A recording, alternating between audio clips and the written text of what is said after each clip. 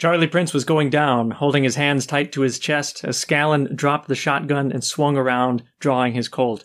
He saw the men under the platform shed, 3 of them breaking for the station office, 2 going full length to the planks, 1 crouched, his pistol up. "That one! Get him quick!" Scallon aimed and squeezed the heavy revolver and the man went down. "Now get the hell out." This is Genre. Every month we focus on one theme. This month it's Westerns. And this week we are finishing Westerns with 3:10 to Yuma by Elmore Leonard. I'm Bob. I'm Zach. I'm John. So this was a really fun story this week. Fun and very short. 3:10 to Yuma was originally published in Dime Western Magazine all the way back in 1953. And it did feel exactly like the title. It was a absolute dime Western. The story is about a lawman named Paul Scallion chaperoning Jimmy Kidd to the 3:10 train to Yuma. Now, when Jimmy Kidd finally reaches the city of Yuma, that's where he will have a trial for, the various crimes that him and his gang have done against the good people of the West. At the time we catch up with our characters, they're waiting in a hotel room with Mr. Tempe. Mr. Tempe is a representative from Wells Fargo Bank, presumably the bank that Jimmy Kidd had robbed most recently. Kidd's gang is waiting outside the hotel room on the street, and they're just waiting for their opportunity to free Jimmy Kidd, probably through violence. Things go really wrong when the grieved brother of one of Kidd's victims, a guy named Bob Moon, tries to break in with a shotgun, but Paul Scallion beats him with the butt of his pistol. When the appointed time finally comes, Scallon has to take Jimmy Kidd through the streets to make it onto that train, but he knows that he's going to have to reckon with that gang of bandits waiting for him with guns drawn. So this book seemed pretty different than our previous Westerns, not only in length, but just, I don't know, the general theme and scope of it. What did you guys think? It feels different, but it is a pretty similar story to True Grit. True Grit, they're trying to make sure the bad man, Tom Chaney, gets to the right courthouse. In this, they're just trying to make sure the bad man gets to prison. But it does feel a lot different. Yeah, it's just like the other stories in which there's always been this opposition between, 2 characters or perhaps 2 groups of characters, one representing the forces of good, the other representing the forces of evil. In this case, Paul Scallon is the good, law-abiding citizen who takes care of his family.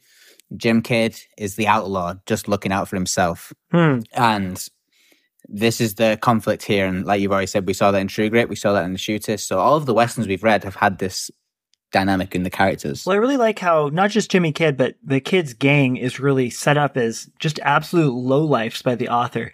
We don't get very much description of them individually, but we do get this broad group description that's really nice. Quote, "Do what he says," Kidd said. "They got you." The others, 6 of them, were strung out in the dimness of the platform shed. Grim-faced, stubbles of beard, hat brims low, the man nearest Prince spat tobacco lazily. You could imagine a way of telling the story in which there was some element of nobility, even a kind of like wicked nobility, kind of like a law unto themselves with the gang. But these guys are just absolute lowlifes. They're not standing in the platform shed. They're strung out in it.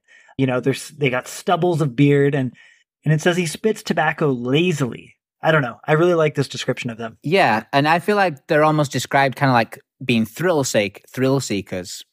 Especially like Jim Kidd, I think, is characterized as a thrill seeker. An example of this is when, early in the story, when Jim Kidd is trying to test Paul Scallon. Paul Scallon has said to him, right, if you move, I'm going to shoot you. And Jim's going to test this. He's like, all right, are you really going to shoot me?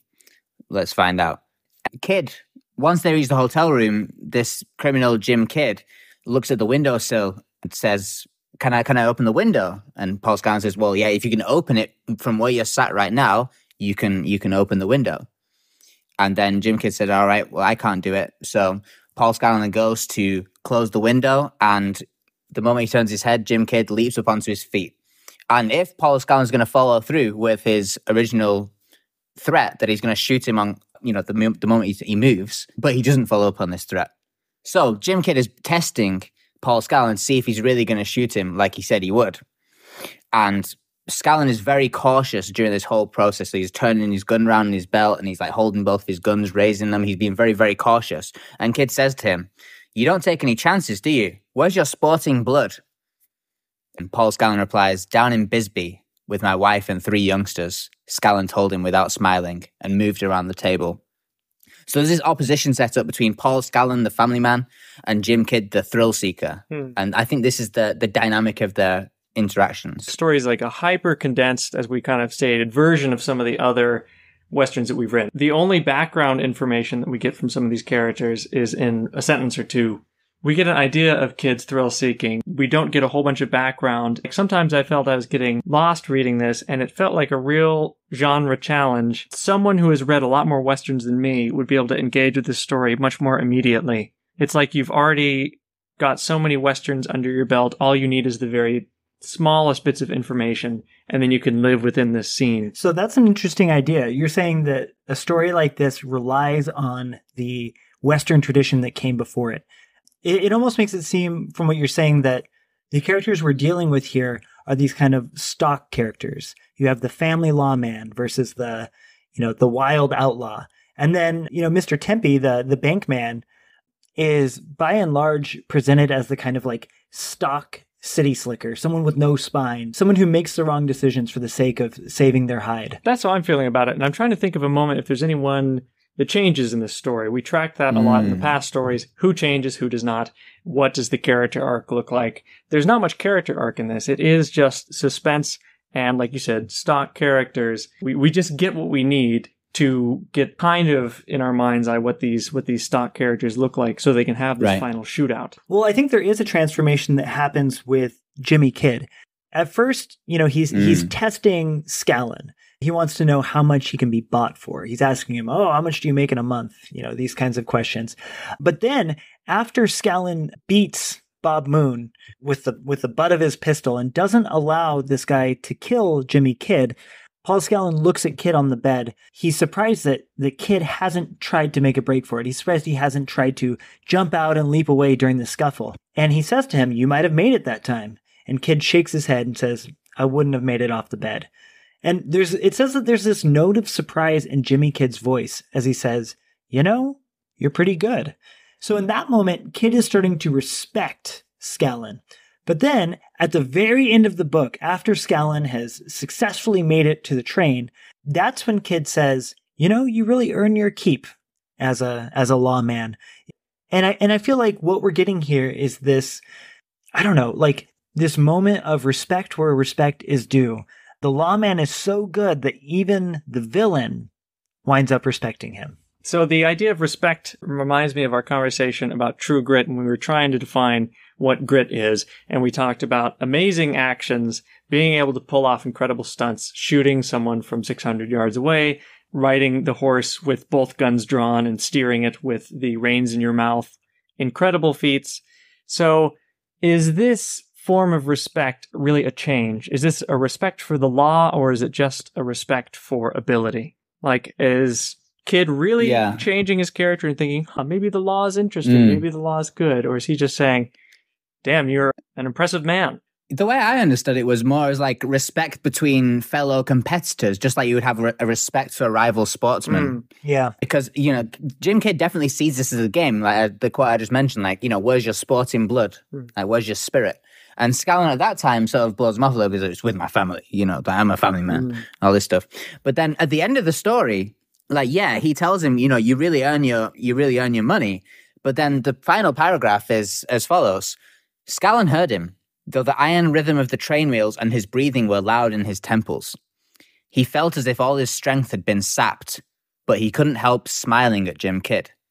And I think that was a really interesting note to end on. It's like these two guys, have competed, they're both exhausted, and now they're just smiling at one another. The game is over, and both played the game well. I think there's a mutual respect for players of the game. That's how I understood it. Mm-hmm.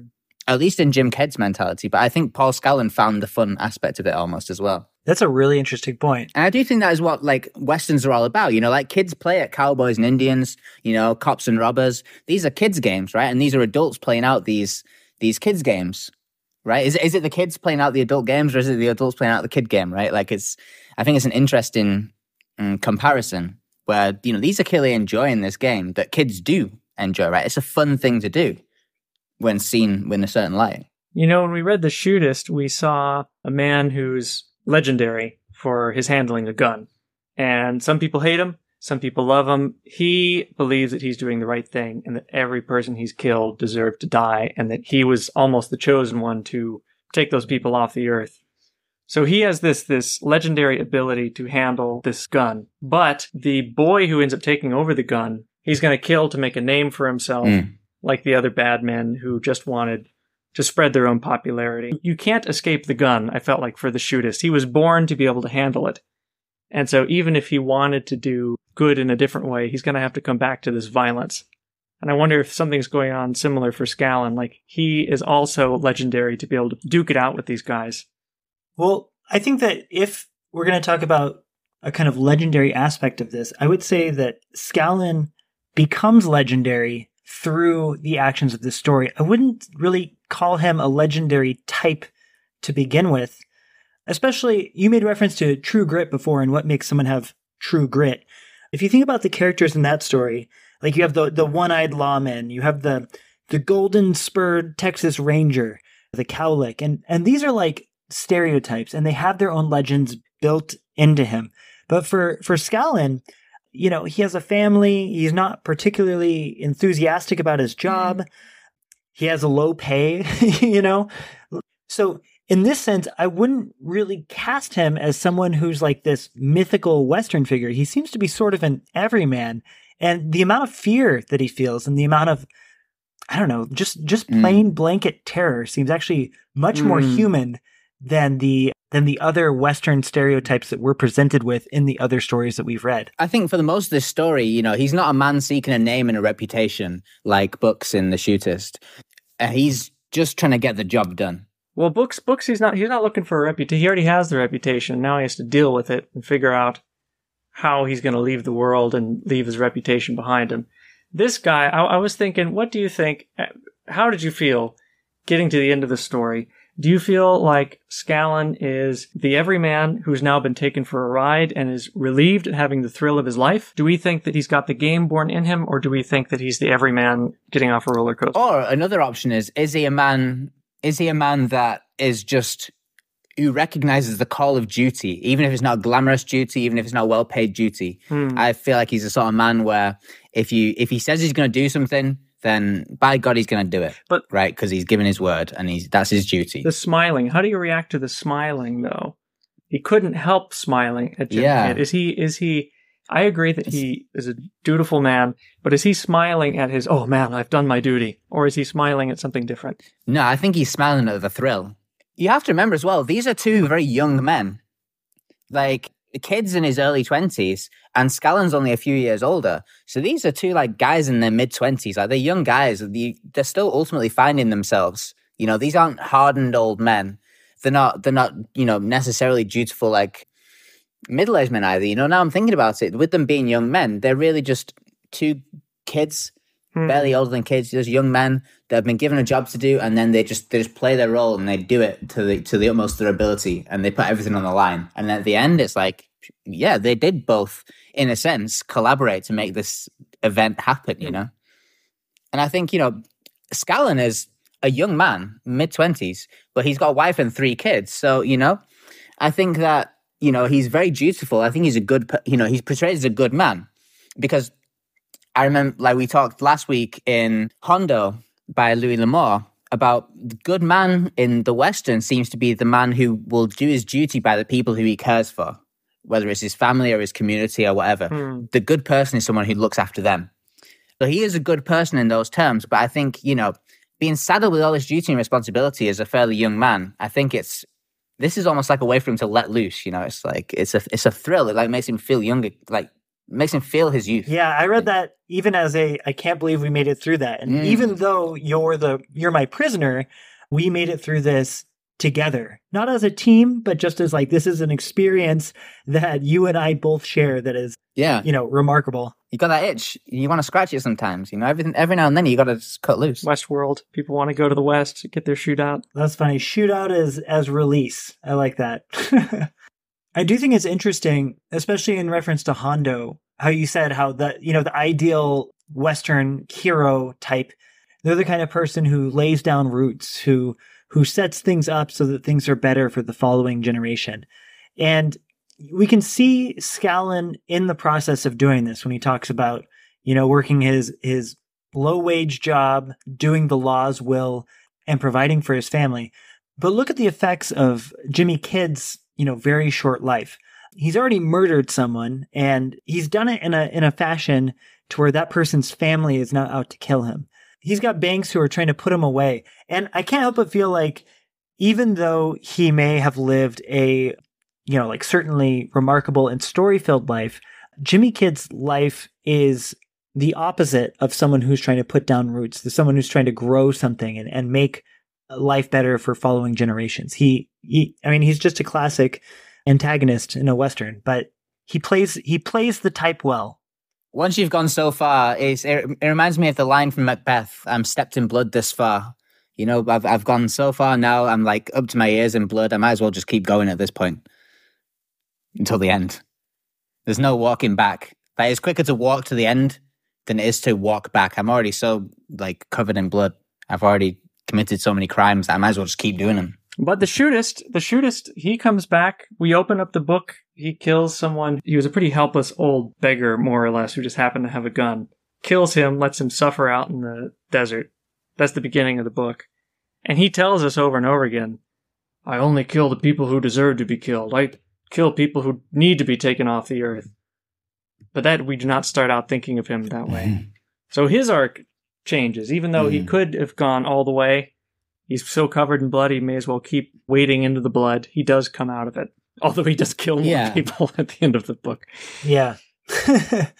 But I guess, in this case, I don't think the murder is necessary. It's just they were robbing a bank and this guy got caught in the crossfire.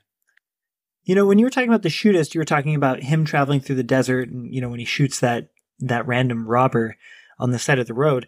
And it got me thinking about how all of these Westerns that we've read, Riders of the Purple Sage, Hondo, The Shootist, they all take place in the open wilderness. We get this sense of great distances being traveled, these pastoral settings, lots of nature, really intricate and beautiful descriptions of the Western landscape. But this story takes place only within a single city. Do you feel like that affects this story or what we should take away from this story? Does it feel like it's the same kind of Western to you guys? I feel like a lot of the setting description, for instance, quote, an iron bed was placed the long way against one wall and extended to the right side of the window, and along the opposite wall was a dresser with wash basin. Feels like stage settings. Yeah, I guess so. I think we've already mentioned many of the similar themes to other Westerns and the similar characters, and I would argue similar codes of moral values. So it definitely fits quite comfortably into the Western genre. Do you think there was anything either in the characters or the setting that is an exception to this rule that actually was unconventional for the Western, or that maybe breaks convention? I'll tell you one thing that I thought broke convention a little bit, but it will take a little bit of a little backtracking, because Elmore Leonard, the author of this story, wrote Westerns only for a period of his career. And then he went on to write hard-boiled detective fiction.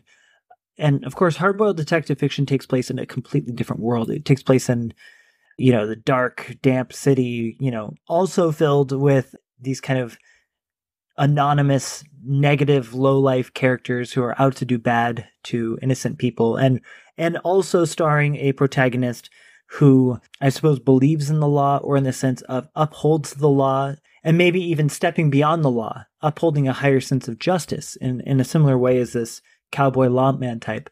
There's some descriptions in here of the streets of this Western city that I thought somewhat broke with the convention of the cowboy novel. Here's one. People would be in the windows and the doors, though you wouldn't see them. They'd have their own feelings, and most of their hearts would be pounding. And they'd edge back off the door frames a little more.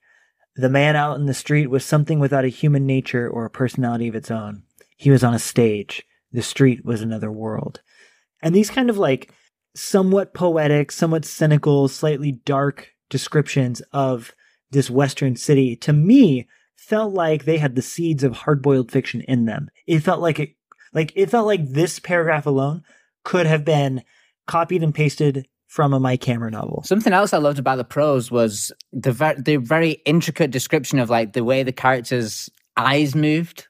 I noticed like there's one instance here when Mr. Timpy, it's not yet been revealed in the story that he's going to betray them. But here, when he's speaking to them, he's very nervous. And it's very evident that he's nervous just in the way that he's speaking and how he's described. And it says here, like, his eyes, Timpy's eyes, went to the outlaw, Jim Kidd, then back to Scallon hurriedly. And here it's like he's kind of saying, right, it's not my responsibility to keep this guy safe. Like, it's not fair. Like, am I being made a deputy marshal? All this stuff. Like, he's really nervous. And it's almost like he's trying to apologize without letting them know that he's already done something wrong. He knows he's done something wrong. He's trying to defend himself already. And his eyes are like moving back and forth guiltily. So even before you find out that Mr. Timpy has done something that he shouldn't have done, which is tell the man they murdered's brother that they were in this hotel, putting all of them at risk. But his eyes are telling the whole story.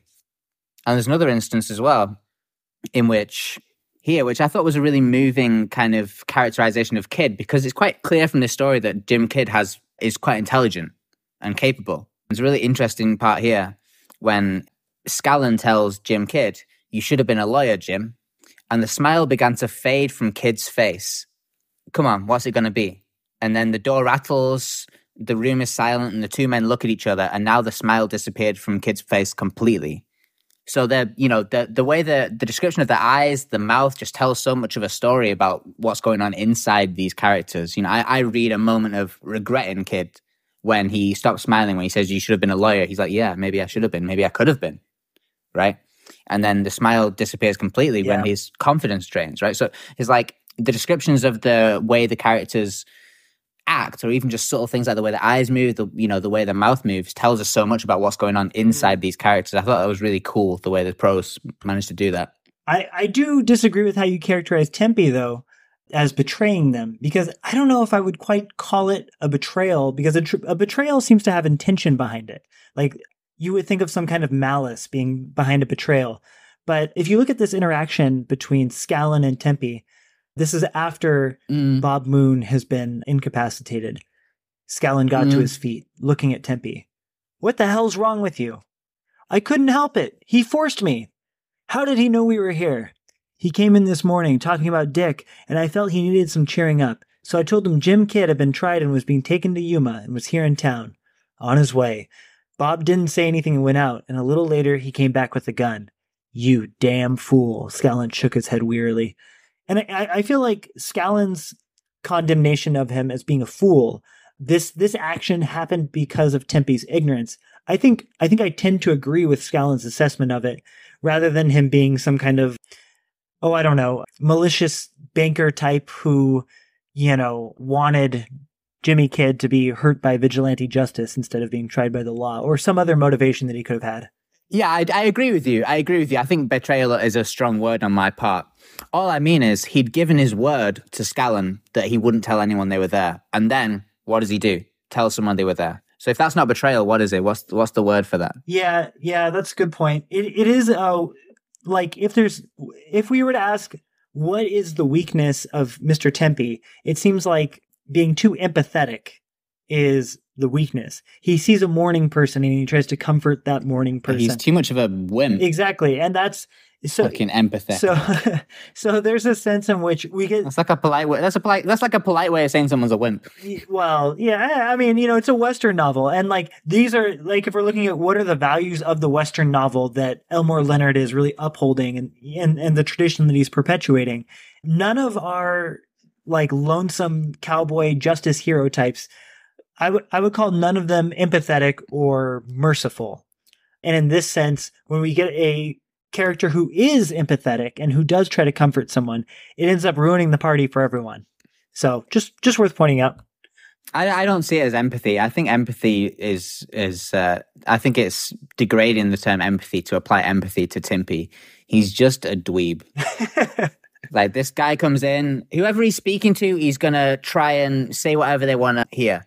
But then the moment they turn their back, then he's going to tell the next person whatever they want to hear. He's just a coward, as far as I can see. He's weak and impish. Well, that reminds me of the way we characterized all of the so-called like modern people in the shootist. All these people who were part of the new world, you know, the recently industrialized United States world, who are all trying to take advantage of other people and just kind of like speaking words that have no emotional weight behind them. So that characterization of Tempe, I think, falls in with kind of the shootist worldview. So leaving aside the length of this story, what separates it from the other Western novels that we've read? I mean, this one, by virtue of its, you know, publication magazine, it advertises itself as a dime Western. So what makes the dime Western, I guess I'm wondering? How is this different? Well, one thing that might be similar is we talked about how there's a thrill in getting your lead off and pretending to go be a cowboy, doing the cowboy thing. Like John, you said, is it kids doing the adult job or adults doing the kid job? It's fun to play cowboys. Was there nostalgia? In True Grit, it's Maddie looking back on her life and these men who were characterized as being the toughest cowboys eventually become carnival sideshows, becoming what we think of when we think of cowboys, but performing it. Perhaps. I'm not sure if I see the element of nostalgia in this book. I would argue that's something that separates it from the other ones, because we're so steeped in the present moment in this book. It's almost like there's no future and no past. There's just right now. We're just plunged, like right into the middle of the action. We're taken straight to the climax of the story, and then we finish once the climax is over. That's really what the story is. To me, it's very much immersed in the present moment, and there's no room for, you know, thinking about the future or even thinking about the past. Because I think when they're on the train, there's this like sense where, all right, now I'm sure this guy Jim Kidd is going to be reflecting on the time that he's going to spend in jail. Whereas previously he'd not been thinking about it because he's still in the moment thinking, I could get away with this. I could get out of this. Once they're in the train, I think that's when they would start thinking about the future or looking back nostalgically. But that's where the story ends. It might be worth pointing out that this story was written decades earlier than some of the other books that we've read. So in that sense, these other books, like True Grit or Shootist, by virtue of being a late genre edition, they have the luxury of looking back upon the entire genre of Westerns and being able to be reflective or being able to be nostalgic or being able to play with the tropes a little bit. But I have to wonder if this is maybe something more of an earlier edition, or at least this is still in the thick of, you know, the evolution of the Western genre. So in that sense, maybe nostalgia isn't so much of a component, and playing with the tropes isn't so much of a concern with this. Maybe this is more interested in perpetuating the tradition that is already well underway. Yeah, I think when you boil it down, it's really just an exciting 15, 20-minute read. It just, if you've got 15 minutes to spare and you're looking for a bit of entertainment, you can read this story and, you know, you're guaranteed to be, you know, sucked into the moment and, you know, feel the suspense. And then I think the payoff itself is quite satisfying and quite reasonably exciting as a final gunfight. And then at the end, you get the conclusion, both men smiling and exhausted, right? And then story over. So I think it really, it's a case of it does what it says on the tin. That's fine. They've shot all their ammo. They're both exhausted. They're both sweating and smiling. You just get to feel like a gunman. And what a gun he had! Feel like an outlaw for 15 minutes of your life. If you're lucky. You know. Should we wrap it up? Oh, we better wrap it up if we're talking this way. And with the end of 310 to Yuma by Elmore Leonard, we are concluding our month of the Westerns. And next month we're going on to Arthurian romances. We are starting Arthurian romances with Sir Gawain and the Green Knight by the Gawain Poet, and it's translated by J.R.R. Tolkien. Follow us on Spotify, leave us a review on iTunes, and we'll see you next week for Sir Gawain and the Green Knight. Talk to you later, John and Zach. Talk to you later, Bob and John. Talk to you later, Zach and Bob.